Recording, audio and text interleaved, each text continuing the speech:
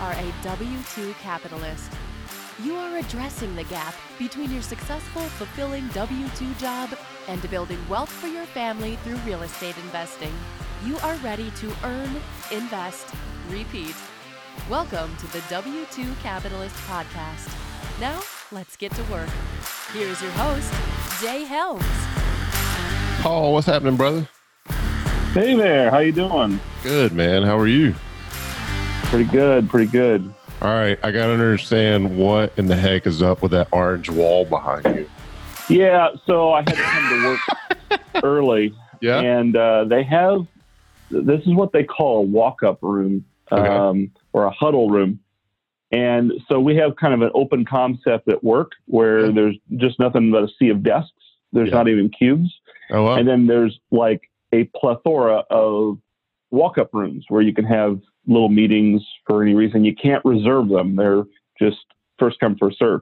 So this is one of those meeting rooms, and they've got them just painted different colors and stuff. And so this is the orange one. Isn't orange like the color that makes you angry, though? I mean, what? That's actually a really good point. Next time I want What do you do with these huddle rooms? yeah. Next time I want to try to troll one of my suppliers, I'll drag him into here. I never thought about that. No, that's sweet. That's awesome, though. We have a similar.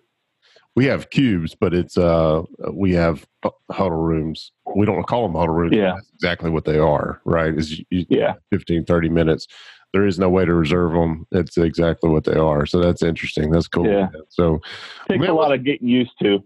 Yeah. It's especially if you're trying to get a big group together, right? Yes. Trying to get them to meet. Yep. But man, what's been going on? It's been a while since we chatted last. Yeah, I've had a number of setbacks. So a lot of nuggets of wisdom in this that's going to be in this one. So I guess first up, I'm in the middle of doing a cash out refi. I think we talked about this almost 2 months ago when I started it. Yeah. Because I remember you had mentioned to me that it's a commercial lender. You know, they have 80% LTV, no seasoning. And they were wanting to bundle these two properties together. And I remember you said, hey, just be careful bundling those because if you want to sell one of them, you might have to split them and refinance and do all these things. Right. So that's not really the core of the issue. But the first thing that kind of went wrong with this refi is the appraisals take a long time, right? Yeah. And while we were waiting on the appraisals, the bank had sent over title work over to the title company. But the bank did not send over, they sent it over in like a secure message, right? And apparently the title company is not used to dealing with these secure messages, their IT system, whatever. And so they didn't get the message. Wow. And so like 45 days later, we get the appraisals and everything's in. And I said, okay, let's go. Title ought to be ready. We should be able to close, blah, blah, blah, blah, blah. And then like the bank kind of goes silent on me. And I was like, what's going on, man? And then like 3 weeks later, and I keep on pinging them, what's going on? They're like, I don't know, title's being slow. I was like, title never takes 2 months, right? So why is this? So we finally came down to, and there's two title issues, right? And I'll talk about those here in just a minute. But when I finally got a contact information for the title company, it turns out that the bank, the person that I was dealing with at the credit union, they don't like me to call it a bank, but it's a credit union. The credit union had not followed up with title for more than a month. And so title didn't know there was title work to be done. And the lender didn't know that the title work was not being done. And because of the encrypted email? Yes. So this would be a perfect time for me to plug where I work. Right, because we provide email and email security and all that good stuff. But that's interesting. I don't know. That's wild. But it just goes to show that somebody just pick up the damn phone and call. Right. Exactly. You know, and I'm sure you kind of picked this up. I'm obsessive compulsive about following up and making sure everybody has what they need and that things are moving along. So even though the appraisals were going to take a while, right? Especially on two properties that we were packaging these together, I had to wait on appraisals for both. And I knew one of the appraisals was coming slow because the appraiser came back and complained that they couldn't get access to the property. And again, it was just pick up the phone and call my property manager. She responds to my emails almost immediately. So I know you're just not calling them, right? Just being kind of lazy about it. So anyway, we finally got the appraisals back, and then title hadn't even started. And now I find this out 2 months later, once I finally get in contact with the title company. And my wife and I were talking, is like, why is this lady putting us off, right? Why is she making excuses for the title company? I don't know why they're being so slow. I don't know why it's taking so long. And the truth is because she had not followed up, and title had just begun. So anyway, here we are, more than 2 months into this refi process where, my first refi was at most 35 days. Yeah. And now we've got 2 title issues. So on one of the properties, for whatever reason, there is some outstanding liens, like money owed on the property. Now, the good news is that when I bought these properties, I bought them through a title company, and that title company has title insurance. Perfect. So I'm in communication with that title company that I closed, and they're researching it. But I think they're being cautious because they're on the hook, right? I mean, the title insurance, they're indemnifying me, so to speak, in legalese that the title was clean when they sold it to me, right? Yeah. So I want to make sure we tap into why this didn't come up before, but if you know that. Well, I don't know yet. So I've been now I'm in the mode where I'm following up on these 2 title issues myself, right? And one of the title issues is, this is a very small kind of mom and pop title company. And he's a super guy. I've closed a number of properties through that title company. And so now I'm following up on a daily basis with this guy. Hey, what's going on? I need an update, blah, blah, blah. So he finally sent me an email just last night and said, hey, I'm sorry. I'm going to research this tonight, and I'll get together with you this morning. And so this morning, it's very early right now, but I'm expecting to hear from him, here in another hour or two, hopefully with an answer. Hey, this is what's going on. And this is, we're working to clear this up. And that will at least release the refi on one of the properties. How much money's owed? On the lien, it's like thousands of dollars. It's not tens of thousands. Okay. It's not much. It's a nice chunk of change, but it's not. Yeah, it's not going to put anybody out. Go through with, right? If you don't want to. No. Yeah. I was just wondering if it's $100 or 10,000. Yeah. No, I want to say it was like $5,000 or $6,000, right? Okay. And I would be very surprised if that lien has not already been satisfied.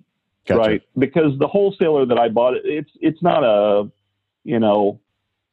one guy band wholesaler. These guys buy and sell houses constantly, right? So they had their title, right? And so anyway, so the other one, and this is going to be a real nugget of piece of advice. The other title had what they call a repair order with the city of Indianapolis. So repair orders, and I'm sure every municipality has something similar to it. Some of them are maybe more effective than others at enforcing them. But basically, if the city of Indianapolis sees that your house or the property is deteriorating, it's becoming, a blight, it's uninhabitable, etc., they'll start, fining you.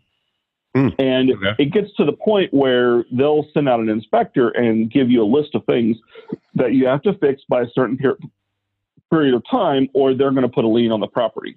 Is that similar to code enforcement? Yes. In fact, they don't. It's funny because they don't call themselves code enforcement anymore, but they are. It's actually when I've been calling them constantly. Formerly the Department of Code Enforcement. Well, So now it's like business and neighborhood. Whatever, So code enforcement went politically correct, is what you're saying. Yes, that's exactly what has happened. Yeah. Anyway, so now I finally, the title company that I've been working for, the title company says, "Hey, I'm just going to be honest with you. The city of Indianapolis they're understaffed in this department, the Department of Unsafe Buildings in within the code enforcement. And so she's like, you'll be lucky if you get this released in 5 to 7 days. I was like, oh man, so like I said, this refi has already gone two months, and it looks like it may go another month if I'm lucky.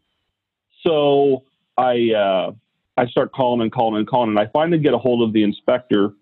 And so now the inspector's, he's gone out there, he's given me a list, even though after a rehab, I did a full rehab on this property. They've got to do something to justify their jobs. Those guys. He still had a list. It was like loose bricks and a hole in the siding. And, look, I'm not going to argue with you. I'm super, super fortunate that you called me. He gave me his cell phone number.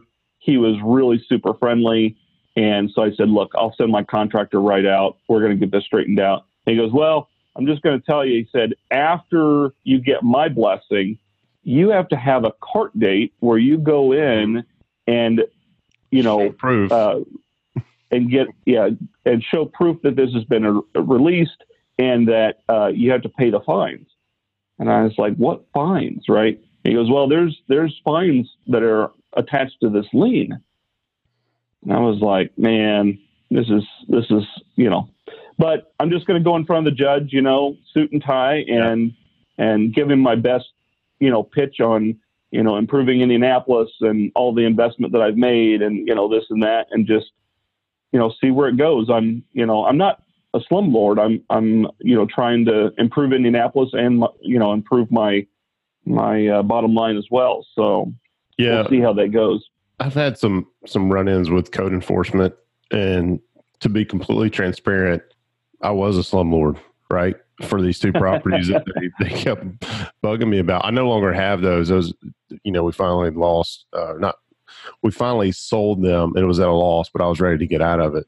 Yeah. So, but a couple of things, because it was just not a good deal. It was valuable lessons learned, right? Yep. The code enforcement issues, did they come up before? Were they already part of this property and you discovered them because you bought it as is, right? All cash? I did I bought it as is, what they call as is where is, and I bought it for essentially cash. Yeah. So I went back to the original title work, and in the original title work, I was surprised because I used a hard money lender on this deal. The hard money lender had no problem putting a lien on the property with these other liens on the property. And I was really surprised but in the title paperwork, so in the title paperwork for this, the title work said, look, it didn't say that there was a lien on the property, but it said that there was a repair order outstanding. And I remember when I first went through the paperwork, and of course, the euphoria of cash clear to close and, signing on the dotted line and being done and starting the rehab, I called my property manager and I said, hey, I just bought this property. I know there's a repair order on it. I'm just now owning it. I'm going to do a lot of rehab to it in the next several months. Can you call the city and make sure that they're good with it? I don't want to incur any additional fees. Yeah. And they said, oh yeah, no problem. And so they called and they gave me until October to fix it. So I knew that the city was watching this property, but what I didn't know is that in some cases, some municipalities are able to put a lien on the property so that you can't do like a traditional refinance, right? Mm-hmm. Apparently this hard money lender, they knew, they were giving me the rehab funds to fix it. And so maybe they just were okay with it having this lien on it. Yeah. But, so I fixed it up and cleaned it up. But what I didn't realize is I had to go down and to the city and have the lien removed before I could do a cash out refi. And I don't know, unless I had a mentor or something that would have, spotted it. When I showed that to them, spotted it and said, hey, make sure you go do this.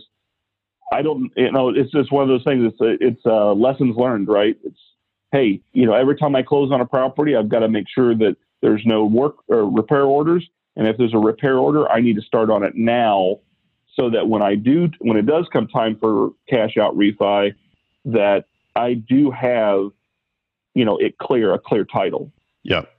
Yeah. So a lot of lessons learned, man. I wouldn't necessarily consider them setbacks. They're pains in the ass. I've had to deal with some of that stuff before, primarily code enforcement because of those two slumlord properties I had. And they're I'm probably going to regret this, but those guys make me think of, I'm willing to bet a good majority of them were hall monitors at middle school, and I'm just like, man, and again, I know they deal with all sorts of personalities and all sorts of people. Yeah. And everything that they brought up was fair. It was just the way they communicated and the way they handled the situation. And maybe that's how they have to do it. But I'm like, I'm not doing this not to get by. I didn't notice that, right? I didn't know that was an issue too.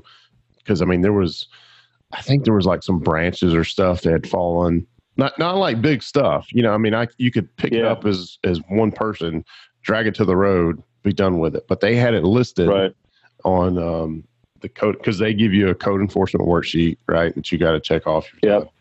And some of the stuff I was just like, I don't know. Were you at the same property is what I wanted to ask him, but you got to basically kiss their ass so they're not push you. Exactly. Yeah. And that's what I did with this guy. I mean, he was super nice to me, but he just gave me a list of things and I, jotted it down in as much detail as I could. And I immediately sent it over to my contractor and I said, hey, I know you're working on this other property for me, but could you please hop over here and just square these away? Right. Did he give you an official list? Like my experience is the code enforcement will send you a pretty well-defined letter saying, hey, if you don't have these repairs done by X date, then the next step would be to go to court, right? Yeah. There may have been an original letter for this property. He did mention that, there was a list and he said, you're down to these items. So it's not like he had picked out new items to go after me with. Yeah. He had a long list of items that he wanted to see fixed that were from my previous ownership. And he said, you've resolved, 2/3 or 3/4 of this, but here are the things that are left on the list that you need to look at and get resolved. And I said, okay, no problem. I'll take care of it. But I would try to get a copy of that list, the official list, so he doesn't try to screw you over in court. Yeah, that's actually really good advice.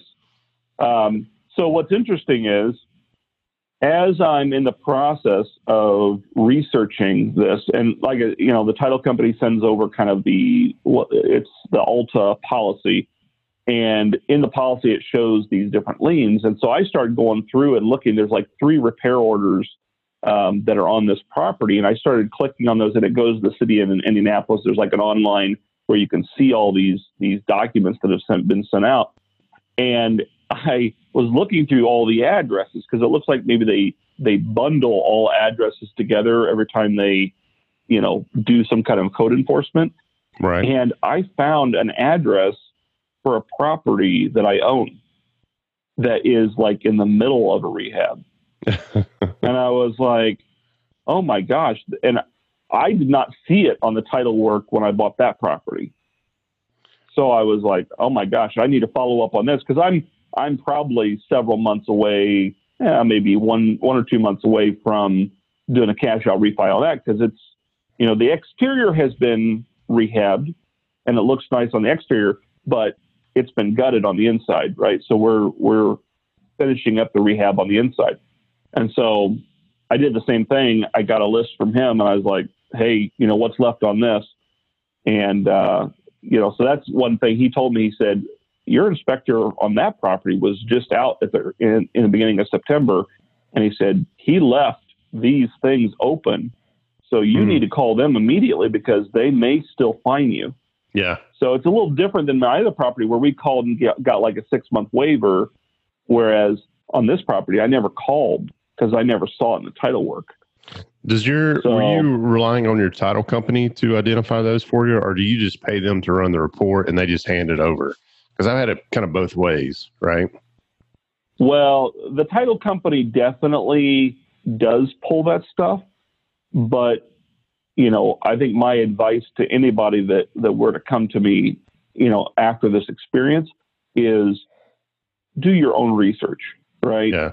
Go look into it and make sure that these titles are clear, that there's no liens, there's no repair orders, that the city is not after these properties, especially, if you go buy a turnkey, I guess it could happen with a turnkey as well. But if you go buy a property that's in pretty good shape and it has been for a while, I don't know that there's anything to worry about. But if you do what I do and you're buying dilapidated, distressed properties, there's a good possibility that the city has their eye on that property and potentially has a lien on it. Yeah. And so I'll throw this out there too. I've had previous tenants. Now I'm making some assumptions here because basically the way code enforcement works around here is the guys either drive around and find something and they make note of it, or they get complaints from neighbors. Right. So I had to effectively, I didn't end up evicting her, but I was not willing to renew her lease because she never paid on time. She had a litter of pit bulls that wasn't hers. Right. Yeah. Just constantly. Well, that was the two biggest things. Right. So she never paid on time. She was always late. Didn't want to pay the late fees, and it was an inherited tenant. So I eventually had enough of it. And I said, I'm not renewing your lease. You got to move out. Well, she did not like that. And I found out that she reported me. And so just be aware that they can report you to code enforcement. Code enforcement. Yeah. Now listen, she had been living there for a year and a half, right? I bought the property as is where it is for cash. It's just so funny that when I was like, oh, I'm not renewing your lease because you're crazy lady. I didn't actually say that to her. I probably would have reported me too. Yeah. But I was like, look, I'm not renewing your lease. You've got dogs. I don't allow dogs. It's a litter of pit bulls, which is a breed that's considered aggressive breed for insurance purposes. Upset about that. You never pay on time. You always have a complaint or, a story of why you're not blah, blah, blah. I'm not renewing your lease. But I found out that she reported me. So, and the funny thing is, I even talked to the code enforcement guy. I was like, look, I asked him straight up, hey, did she report me? And he didn't have a very good poker face. So he didn't tell me yes. You could read it on his face. There was some nonverbal communication going on there. And I was like, look, I was like, I understand you're doing your job. I just want you to realize the situation. She lived here for a year and a half in all this mess, right? Only did when I said I wasn't renewing her lease did it come up and now it's an issue, and she felt like she needed to report me. I said, that's bullshit, And he was like, look, man, I don't get into that. He goes, I've been called. People can anonymously tip you off. If something's come out, my responsibility is I write out here. I check it out. If it doesn't meet the mark, I have to notate it, and have to give you this list. Yep. So I was like, all right, that's fair. I understand you're just doing your job. I want to get past it, but I just want you to realize that here's the situation. I want you to realize that I'm not a slumlord, even though these look like slumlord properties. I've done everything they've asked me to do. They haven't held up their end of the bargain. He was like, I understand. I was still called. Like, thanks. Yeah. But back to the title search thing. I like your advice there on making sure, have a professional pull the title work, but just don't take it as face value. Comb through it. If you don't understand something that comes through that, ask questions, right? It's what the title company's there for. I actually have my attorney, he doesn't do it, but he's got somebody on his staff that'll do it. And they'll pull it and then they'll tell me, hey, here are the issues you might want to look into. Yeah. So they're real good about that. But I hadn't had to do one of these in quite a while. So and make sure that you go it right. How I missed it on this most recent property that I didn't know how to repair order is, like I said, the euphoria of getting it closed and getting, the rehab started. I didn't thumb through, in the early days, this property that I'm having trouble with was the second property I ever bought. Right. So I bought it back in February. And as you can imagine, my second property, the first one this year, man, I thumbed through the entire title work and I was very thorough. Right. And so then I followed up with my property management company But what I didn't know at that time, and I wish my property management company at that time would have told me is, hey, just a heads up, this could come back for a cash out refi. But the second property that has a repair order, I didn't thumb through the title work, and I really should have. So that's a piece of advice. Thumb through the entire closing package and look for anything that where the municipality is on the case. Yeah. Anytime the city or county's on there, it's going to be a long, drawn out process. Yeah, exactly. Might as well get it started.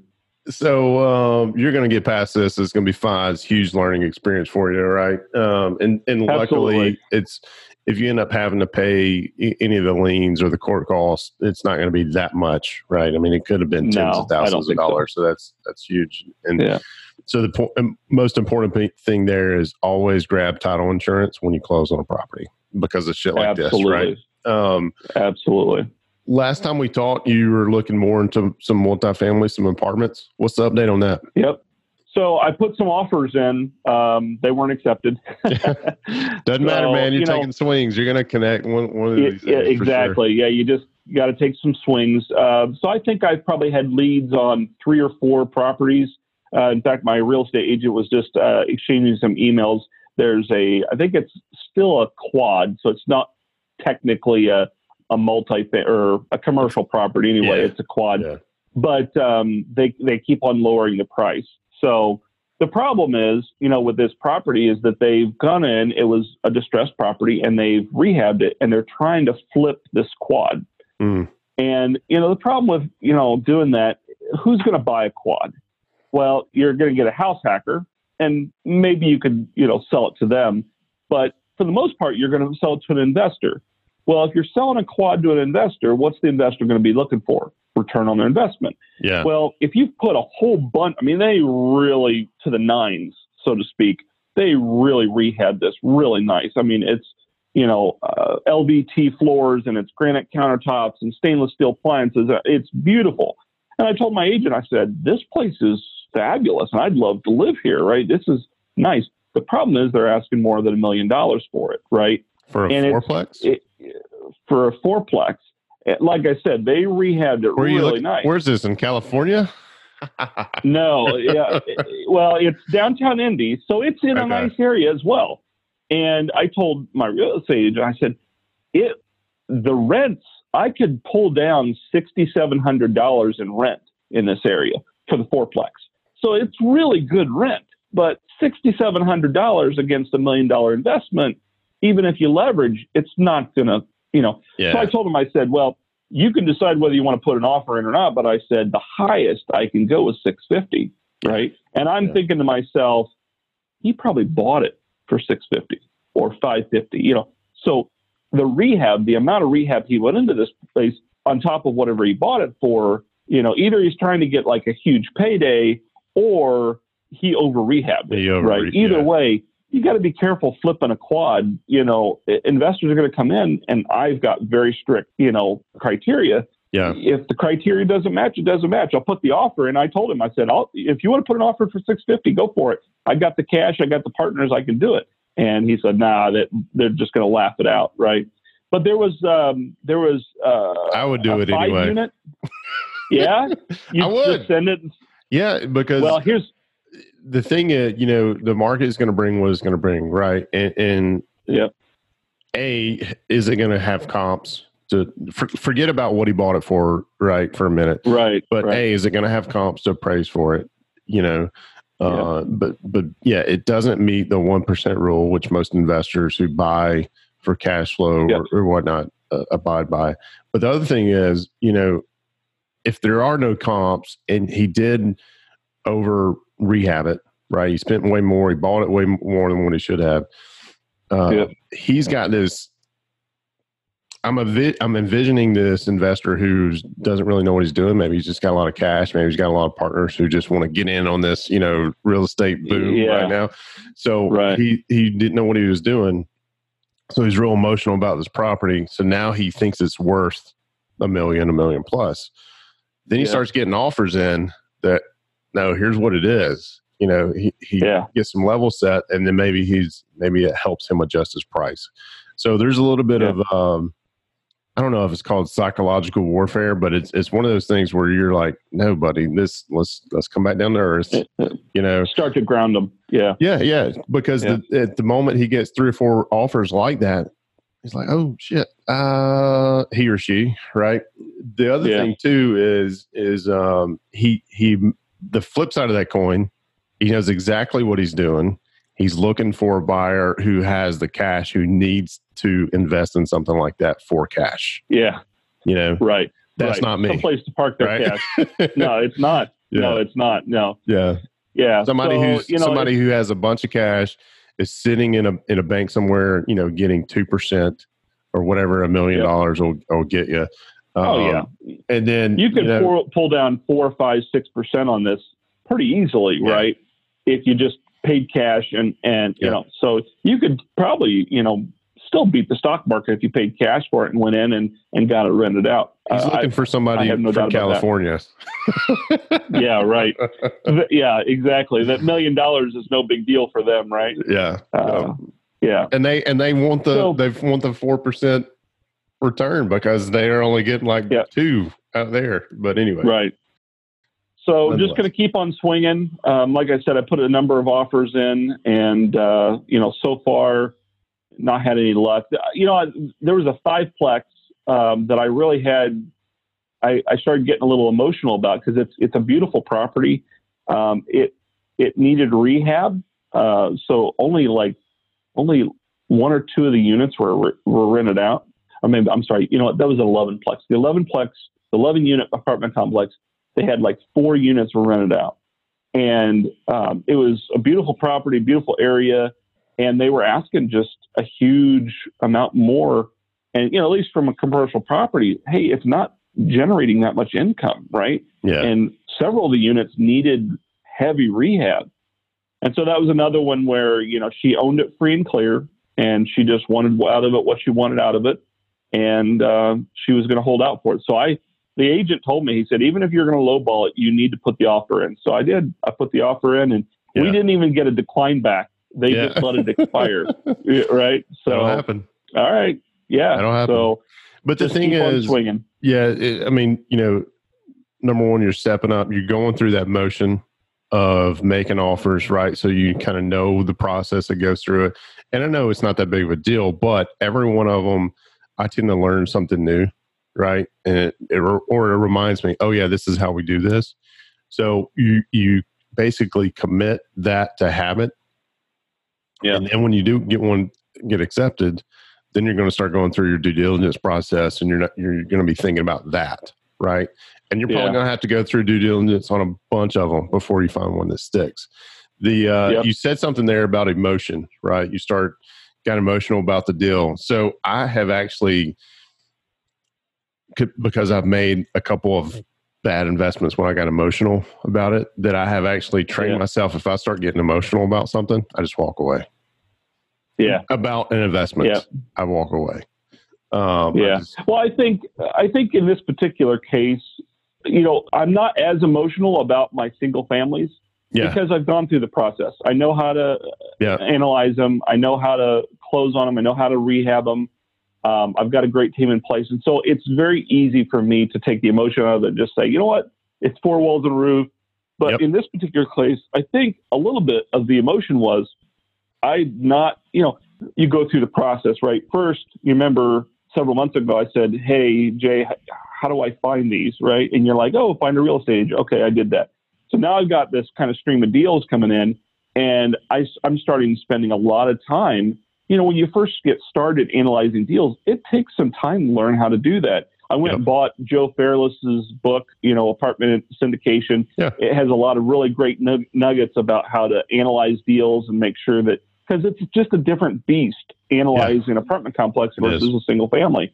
And so I went through that book, and I spent probably an entire Saturday analyzing this one property, right? Just to get the mechanics down, right? Yep. And so you invest so much effort into that one deal. You want to make it work, right? And you do. I was glad that I stepped back and said, you know what? the numbers don't work, right? Whatever they're asking, the numbers don't work. This is their criteria. This is all I can ask. In the calculator, I ran the numbers and I figured out, okay, very conservative rents, very conservative rehab. This is what the property needs. I got a contractor out there that actually gave me a bid on it. Hey, this is what it's going to take. And so this is what the number has to be, right? And I just sent it to him and said, and we never heard back, right? Yeah. Which is fine, though, because you're exercising that muscle memory, right? So the next one, just like when you started on single family, your first one, if you remember it, was probably a lot more painful to get through than what you do now, right? So it's all about, in our PIG, we call it or Matt Robinson, who leads he doesn't like calling it a RIA, but everybody knows what a RIA is. But he references the name of it's the PIG, Professional Investors Guild, right? So it's nice.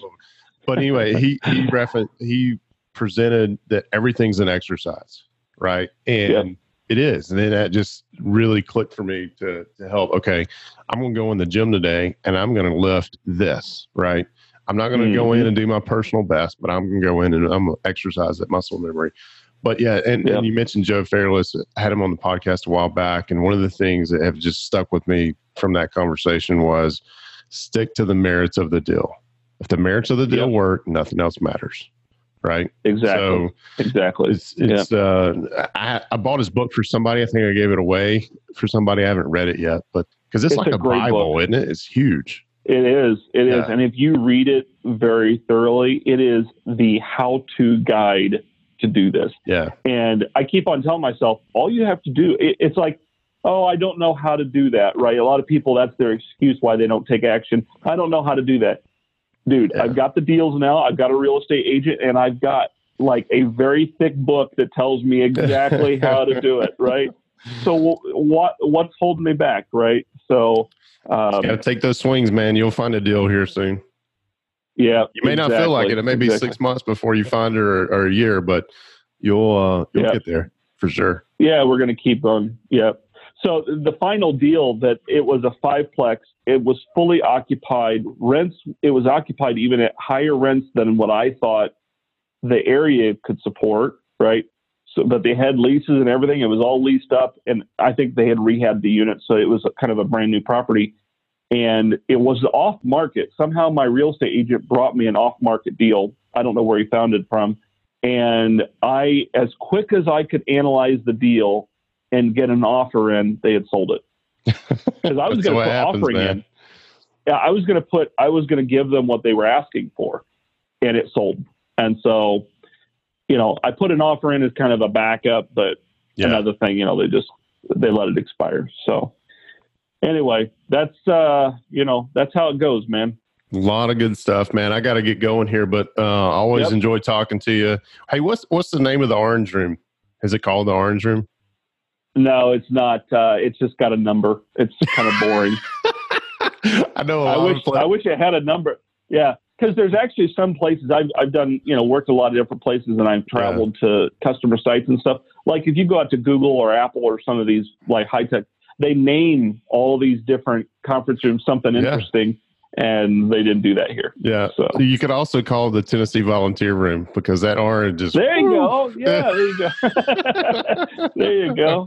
Yeah. If I was a Tennessee fan, I'd be in here all the time. There you go. Yeah. There's not too many of those who want to stick their head out though these days. They're rough. Yep. They did all right, man. Chattanooga or whoever last weekend. But anyway, hey, always a pleasure to talk with you. I look forward to the next one. So let's book something again soon. Okay. All right. Have a good one. All right, buddy. You too.